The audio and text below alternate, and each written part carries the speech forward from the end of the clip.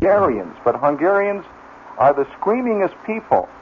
The most, they're completely involved with screaming at one another. And I would go to Nima's house. And, of course, you see, I lived in various houses. When you're a kid, you don't really live in your own house, you know. You live in various questions, the mores at the house. You live in this, you're part of this thing. When you're a small enough kid, you see, up to a certain point, you don't do this. But after this point, you begin to accept one thing and divide it and put it into compartments. Well, at one point, I'm living in Nima's house. Like 2 afternoons a week, I'm completely a hunky. In the middle of the week, I would be a Polak. I'm over at Polak because that's all they did, and they ate cabbage and played pinochle all the time at the Polak's house. Well, then I'd say about 4 nights out of every 10, I am a Swede. And I'm in the kitchen with this lady who was a Laplander. And she would glower behind that stove and just look. Have you ever seen a Laplander? Do you know what they do in Lapland? Do you know that they hunt wolves with eagles? Oh, boy, picture that on the Grand Concourse when you talk about reality. And it develops a certain kind of person, and they're always up to their everything in snow. And they just stand and look. Lapland is literally it's really the real-life version of Lower Slavovia. Oh, yes, you know, Al Capp's land where it's always snowing and people are always trying to get away. Well, I'm living for about 4 days a week in this Lapland's house, this Laplander, and this woman would just stand back at the stove, and you would see those blue eyes and that white face and that dark hair, and you could just hear her once in a while. She moans quietly and looks. Well, I accepted that. That's the way people are in this house. And the old man, who was a Swede, a real Swede because he drank like a fish, he would come reeling up and falling and yelling and screaming in Swedish up the back porch and fall into the door, and she would give him a great big slice of anise bread. They had a thing, yes, in Sweden they believe if you eat enough anise bread that alcohol doesn't affect you. It's the anise that counteracts it. And he's downing the anise bread and drinking glug at the same time and yelling out in Sweden and telling me in Swedish, kids are not like they used to be. Well, of course, that's true. Literally. Well, the next day, I'm in Nima's house. You want to hear about the Hungarians? Well, let me tell you about the Hungarians. I am always in the basement. Certain nationalities live most of their lives in the basement of their houses. Among them, Hungarians. Now, I'm in the basement with Geza Neiman. Geza and Stefan Neiman. And I'm in the basement, and here's what you'd hear upstairs all the time. You'd hear, "Hey, there, put him for shit!" And there'd be a long pause, and Neiman would look up from whatever he's making, his model airplane, and he would holler, "Farshik, you're sick about it, got him." And there'd be another pause, and then you'd hear coming downstairs, and I'm sitting there ducking down lower and lower because this is always what happens. And the old lady grabs Nemeth and throws him behind the furnace, hits Stephen on the head with a mop, and lays around for the next kids, or us, you see, they're diving, because she had like 19 of them. And she couldn't tell them apart anymore, and we were just, can you imagine visiting the mother of one of your friends, and she rips your shirt right off your back, belts you with a wet mop on the back of the head, and kicks you? This happened to me one afternoon at the Neiman, and I didn't question it. I'm going to tell you, I didn't question it. And I went home, my shirt is torn off, and you know, it's torn right off. She just grabbed me when I was going under a fence, ripped my shirt off, and I get home, and my mother says, "What's the matter with the shirt?" I said, "Mrs. Nemeth tore it off," and she hit me. My mother, because she recognized that Mrs. Nemeth had only started what she should finish. And it was a peculiar situation like this. Well, now, when you're living in various segmented societies of this kind, you begin to have an attitude or an appreciation of the segments themselves. Now, I don't believe for a minute that anybody living here in New York City, for that matter, has any real understanding of what, of a genuine understanding, and certainly Thornton Wilder doesn't, I'm sorry, a real understanding of what it's like to stand in the main street in Marcellus, Michigan, with the wind blowing cool off the lake. And nothing more exciting has happened in the last year and a half in Marcellus than the thing with the girl there at that time in the school and the gym that they're all talking about, and the 3 chickens that got run over last year by the Dodge.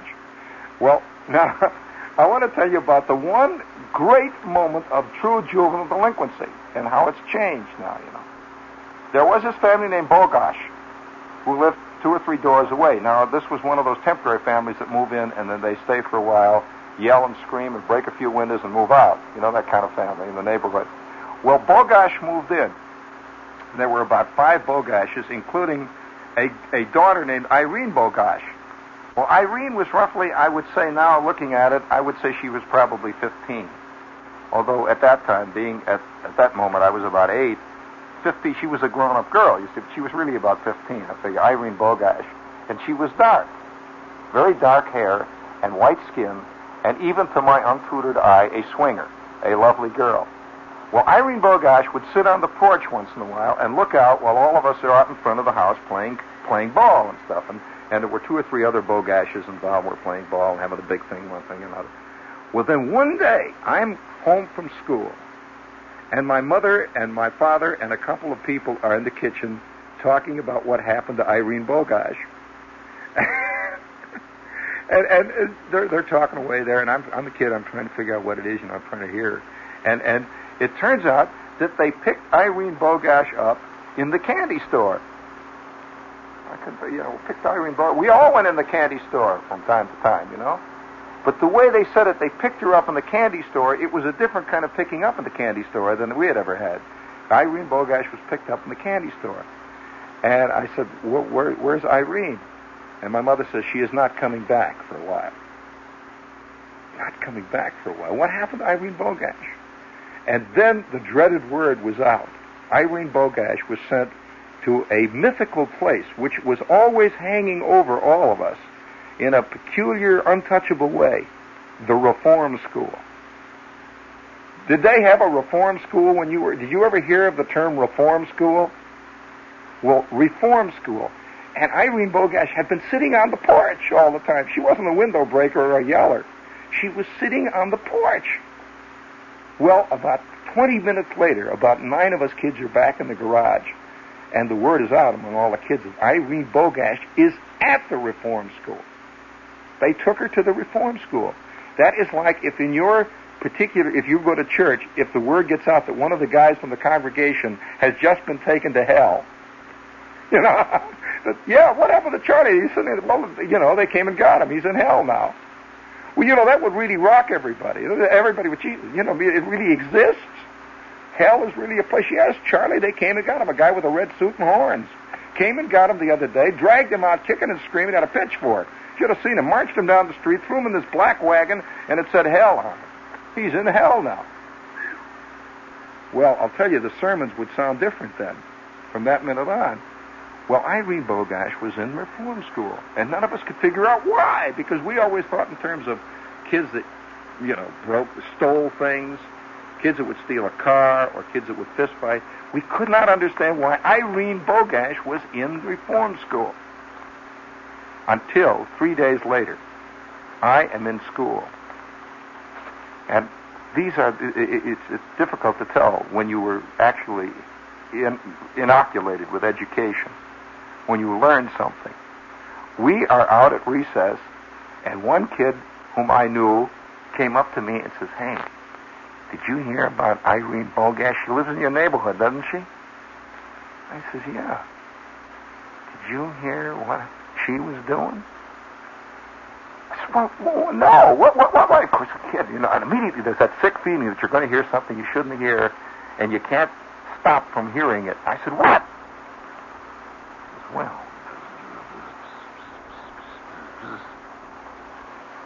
And of course, being a totally untutored kid, I said, "No kidding! For crying out loud! No kidding! Really? Oh boy! Well, I always figured it. Well, I didn't have the slightest idea what he was talking about, and I suspect he didn't either, because we were both in the same grade. But he had heard some older kids talking about this, what she was doing at the candy store.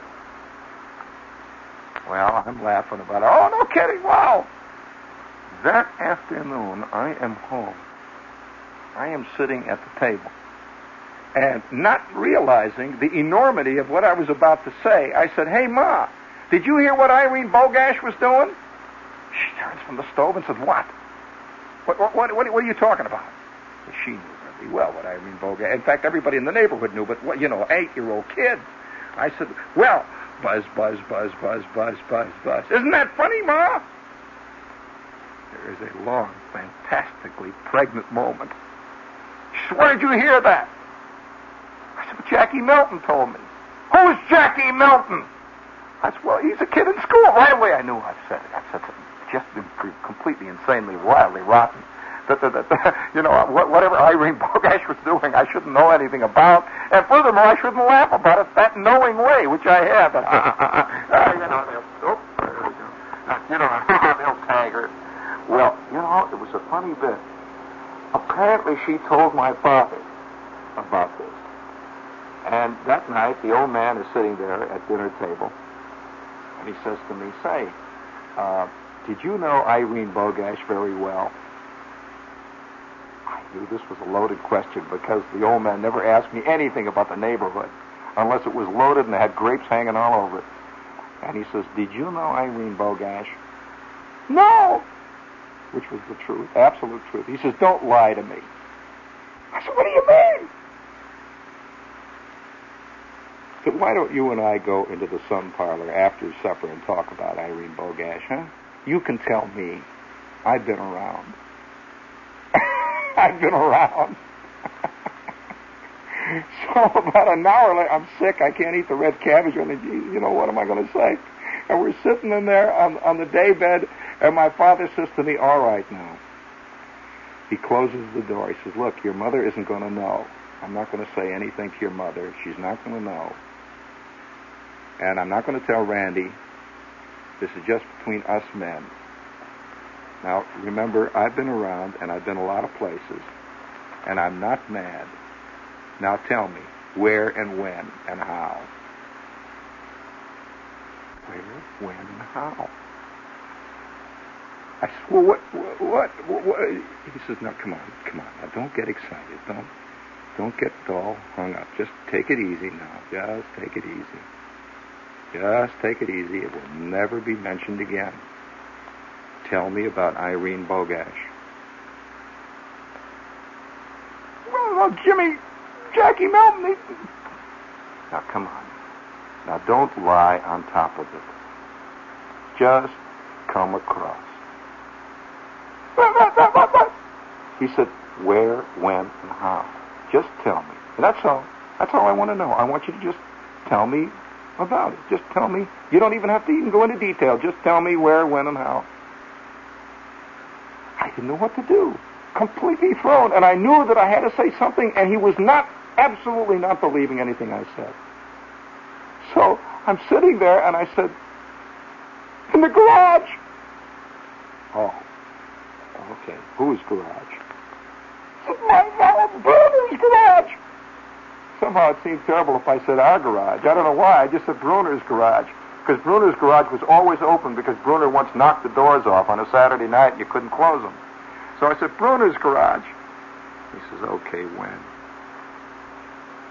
Saturday. Saturday. When was it? What Saturday? Last Saturday. Okay, last Saturday. All right.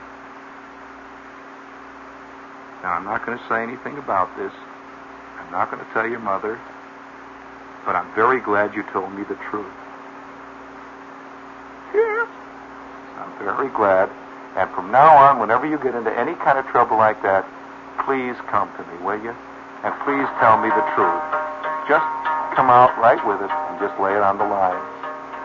And with that, the old man gets up, walks out of the front room, out of the front sun parlor, opens the door, goes into the kitchen, picks up his newspaper, and starts reading about what the White Sox done. And I walk into the living room, I don't know what the devil has happened.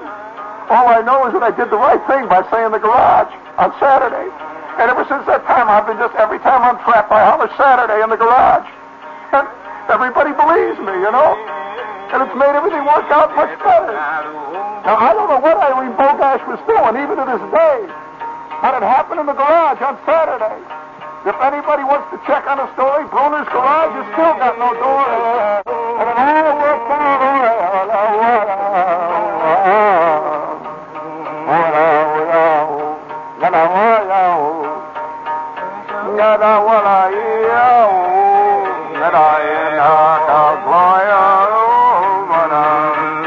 In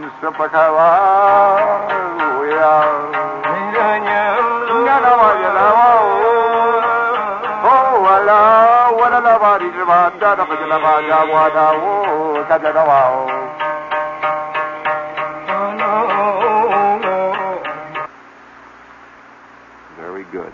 And let that be a lesson to all you kids. The nature of reality is slippery.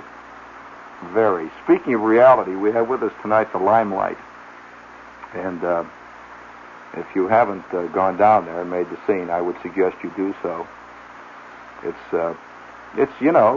It's a big place, and there's a lot of people sitting around. There was a very strange thing happened the other night. I'm sitting in the Limelight, and a guy walks up to me who was a listener type, and he had a funny look on his face. And he was an atomic physicist, believe it or not. He didn't say anything to me until later about it, and he says, I heard about it on the show. I said, what about it? He said, I don't think my wife would like it. He looked around. He says, but I dig. And he was just sitting there. But it's a place, there's good food, and there's a good place to sit, and there's a fist fight breaks out occasionally. Guys play banjos, people holler, and there aren't many scenes made in the Limelight, which is refreshing for that square. You have to explain that to her? Okay. It's the Limelight, and it's at 91 7th Avenue South, right in the heart of Sheridan Square. And I suspect tonight I may go there after midnight. You want to make a scene down there? All right. Tonight after midnight. Anybody wants to come in for a fist fight, I'm ready tonight. After midnight. It's the only time I make my scene. Speaking of scenes, let's see. We have one. Hey, do you have we don't have that random ET, do we? Huh? I am very curious about this. The other day, I saw Pfeiffer at a place, Jules Pfeiffer, and Pfeiffer says, I hear Random House is going to put a spot on your show about my book, Hold Me. And I said, yeah, I heard that. He says, they've got an ET. And I says, how the devil do they sell a book, Pfeiffer, with an electrical transcription like they sell, Mr. Clean? And he says, I don't know. He said, they made this ET.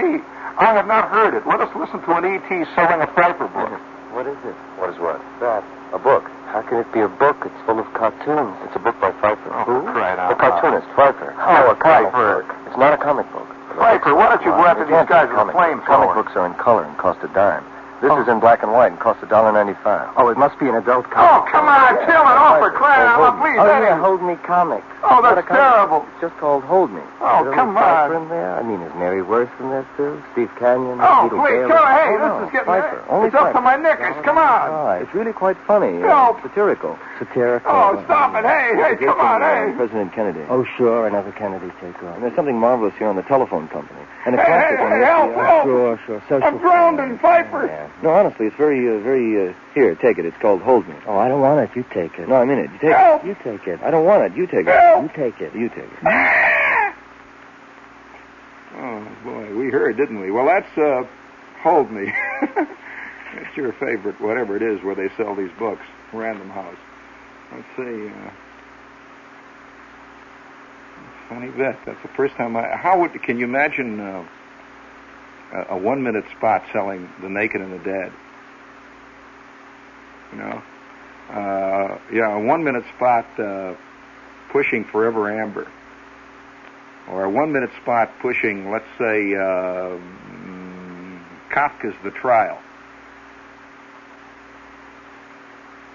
Really, think about that for a minute. Can you imagine a 1 minute spot laying it out about Thomas Mann's Magic Mountain? And it opens up with Hans Castorp, you see. And Castorp is sitting on a park bench high in the Alps, and he's talking to this diabolical doctor who you suspect is the devil. And Castorp says, well, you see, I was coming up here, and I was visiting a friend of mine, who had tuberculosis. And I was sitting there with him, and we was talking about how terrible it is to have tuberculosis, when all of a sudden I feel I have inside of me a fever. Well, they take the test, and the next thing you know, I'm sitting here, I'm up in this mountain looking down all the time. Well, let me tell you, you are here for a purpose, far more and beyond any purpose to cure any small lesions which you have in the lungs. Would you like to talk today about good and evil? Yes, friends, this wonderful book, which explains all those various problems of good and evil, is called The Magic Mountain, written by that wonderful new German author, Thomas Mann. Ask for it at your favorite bookstore. Good and evil. Which shall win? Which side do you stand on? These and other fascinating problems are developed. Oh, cut it out there. We'll have no religion tonight at this hour. It scares people. And we also have with us, the Mandarin House. And they're a place where they sell all this Mandarin food. And I would suggest that you look up Mandarin. That is a great word to look up in the dictionary. It has very, very funny connotations, but the food is superb. And it's down on 13th Street between 6th and 7th in the village. And they have a little barzy there. And they have the... I just have to say this. It is a very embarrassing thing for me to have to admit, but they have the most insanely... I hope Emily Quote does not hear this, because while Emily is sitting at a table talking to me, I cannot help but allow all this to happen within me. Because you see, after all, I am but merely human.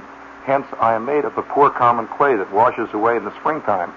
I'm sitting there noticing that not only do they have Mandarin food, they have the most insanely, wildly exotic waitresses I have ever seen in my life, right? You can't believe it. Whew. And nobody notices it there, which makes it even more spooky. You talk about the bunny clubs. Wow,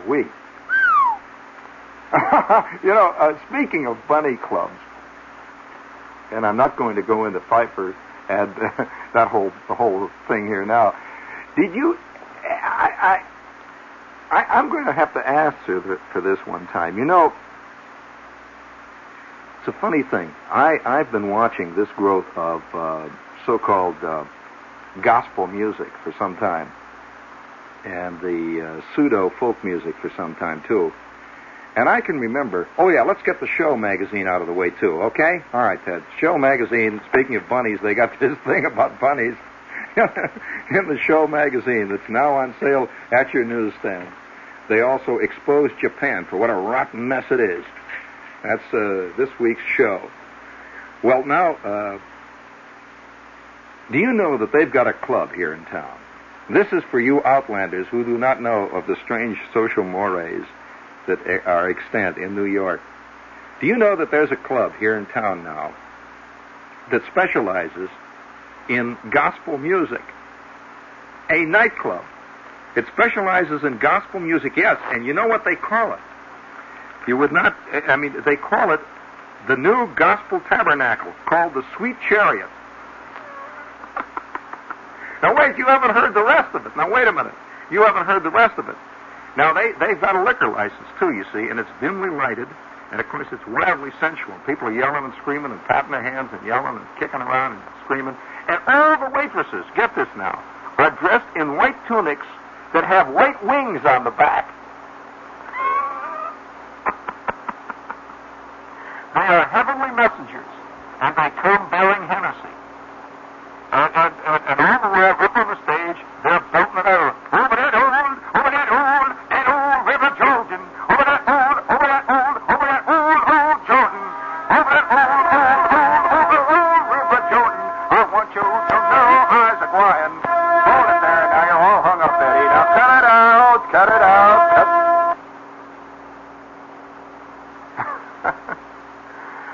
Now there is something that will probably be documented when the future Gibbon arrives on the scene. I'm sure that when Rome was slowly sinking into the mire, they must have had some version of a nightclub where they had these gigantic orgies, and all the chicks who were involved were dressed like Aphrodite. There must have been some showing up on the scene dressed like Diana. Others were dressed like probably even, if I know anything about Rome, Apollo. There's a very good possibility that a few of the chicks showed up that way too. However, I think this extension of the bunny sequence is only logical, because the idea of a bunny, you see, a bunny is not a rabbit, you know. A bunny does not carry the connotations that rabbits carry. You're aware of that. You're not? You see, because if anybody ever referred to one of the girls as one of the rabbit waitresses, that's a very different connotation than Bunny. Think about it for a minute. Oh, yes. Oh, yes, you see.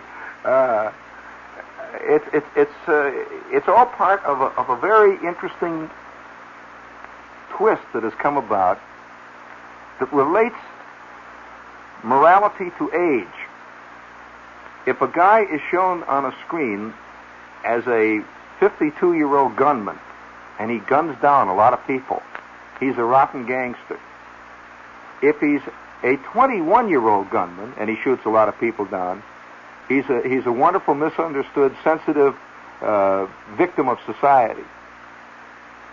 You see the difference there? You could imagine George Raft as being rotten. Tony Perkins is only sick and confused. And yet, all the while, their victims lie there bleeding. Blood is blood is blood is blood. Is blood is blood. It depends on whose grandmother is shot, I suppose, as to how you view morality. So, is a bunny as bad as a rabbit? Is a bunny a rabbit? Is a waitress who wears a pair of white wings on the back, is she Lolita? Is Lolita in the same boat, let us say, as you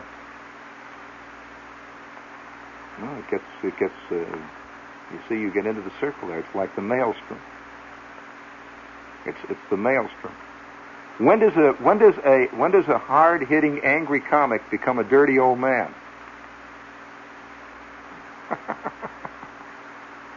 Interesting problem there. Fascinating. When does a hip become a bum?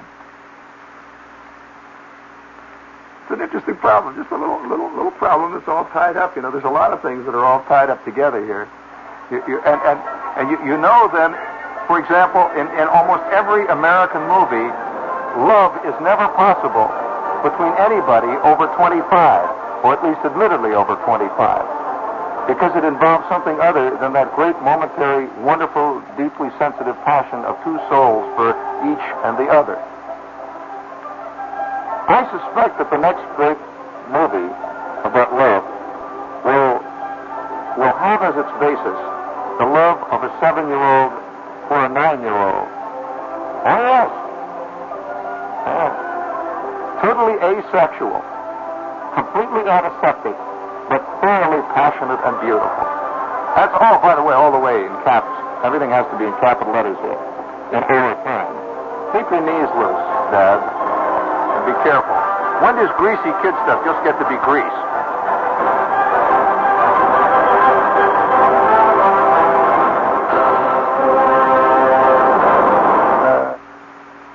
This is WOR Radio, your station for news.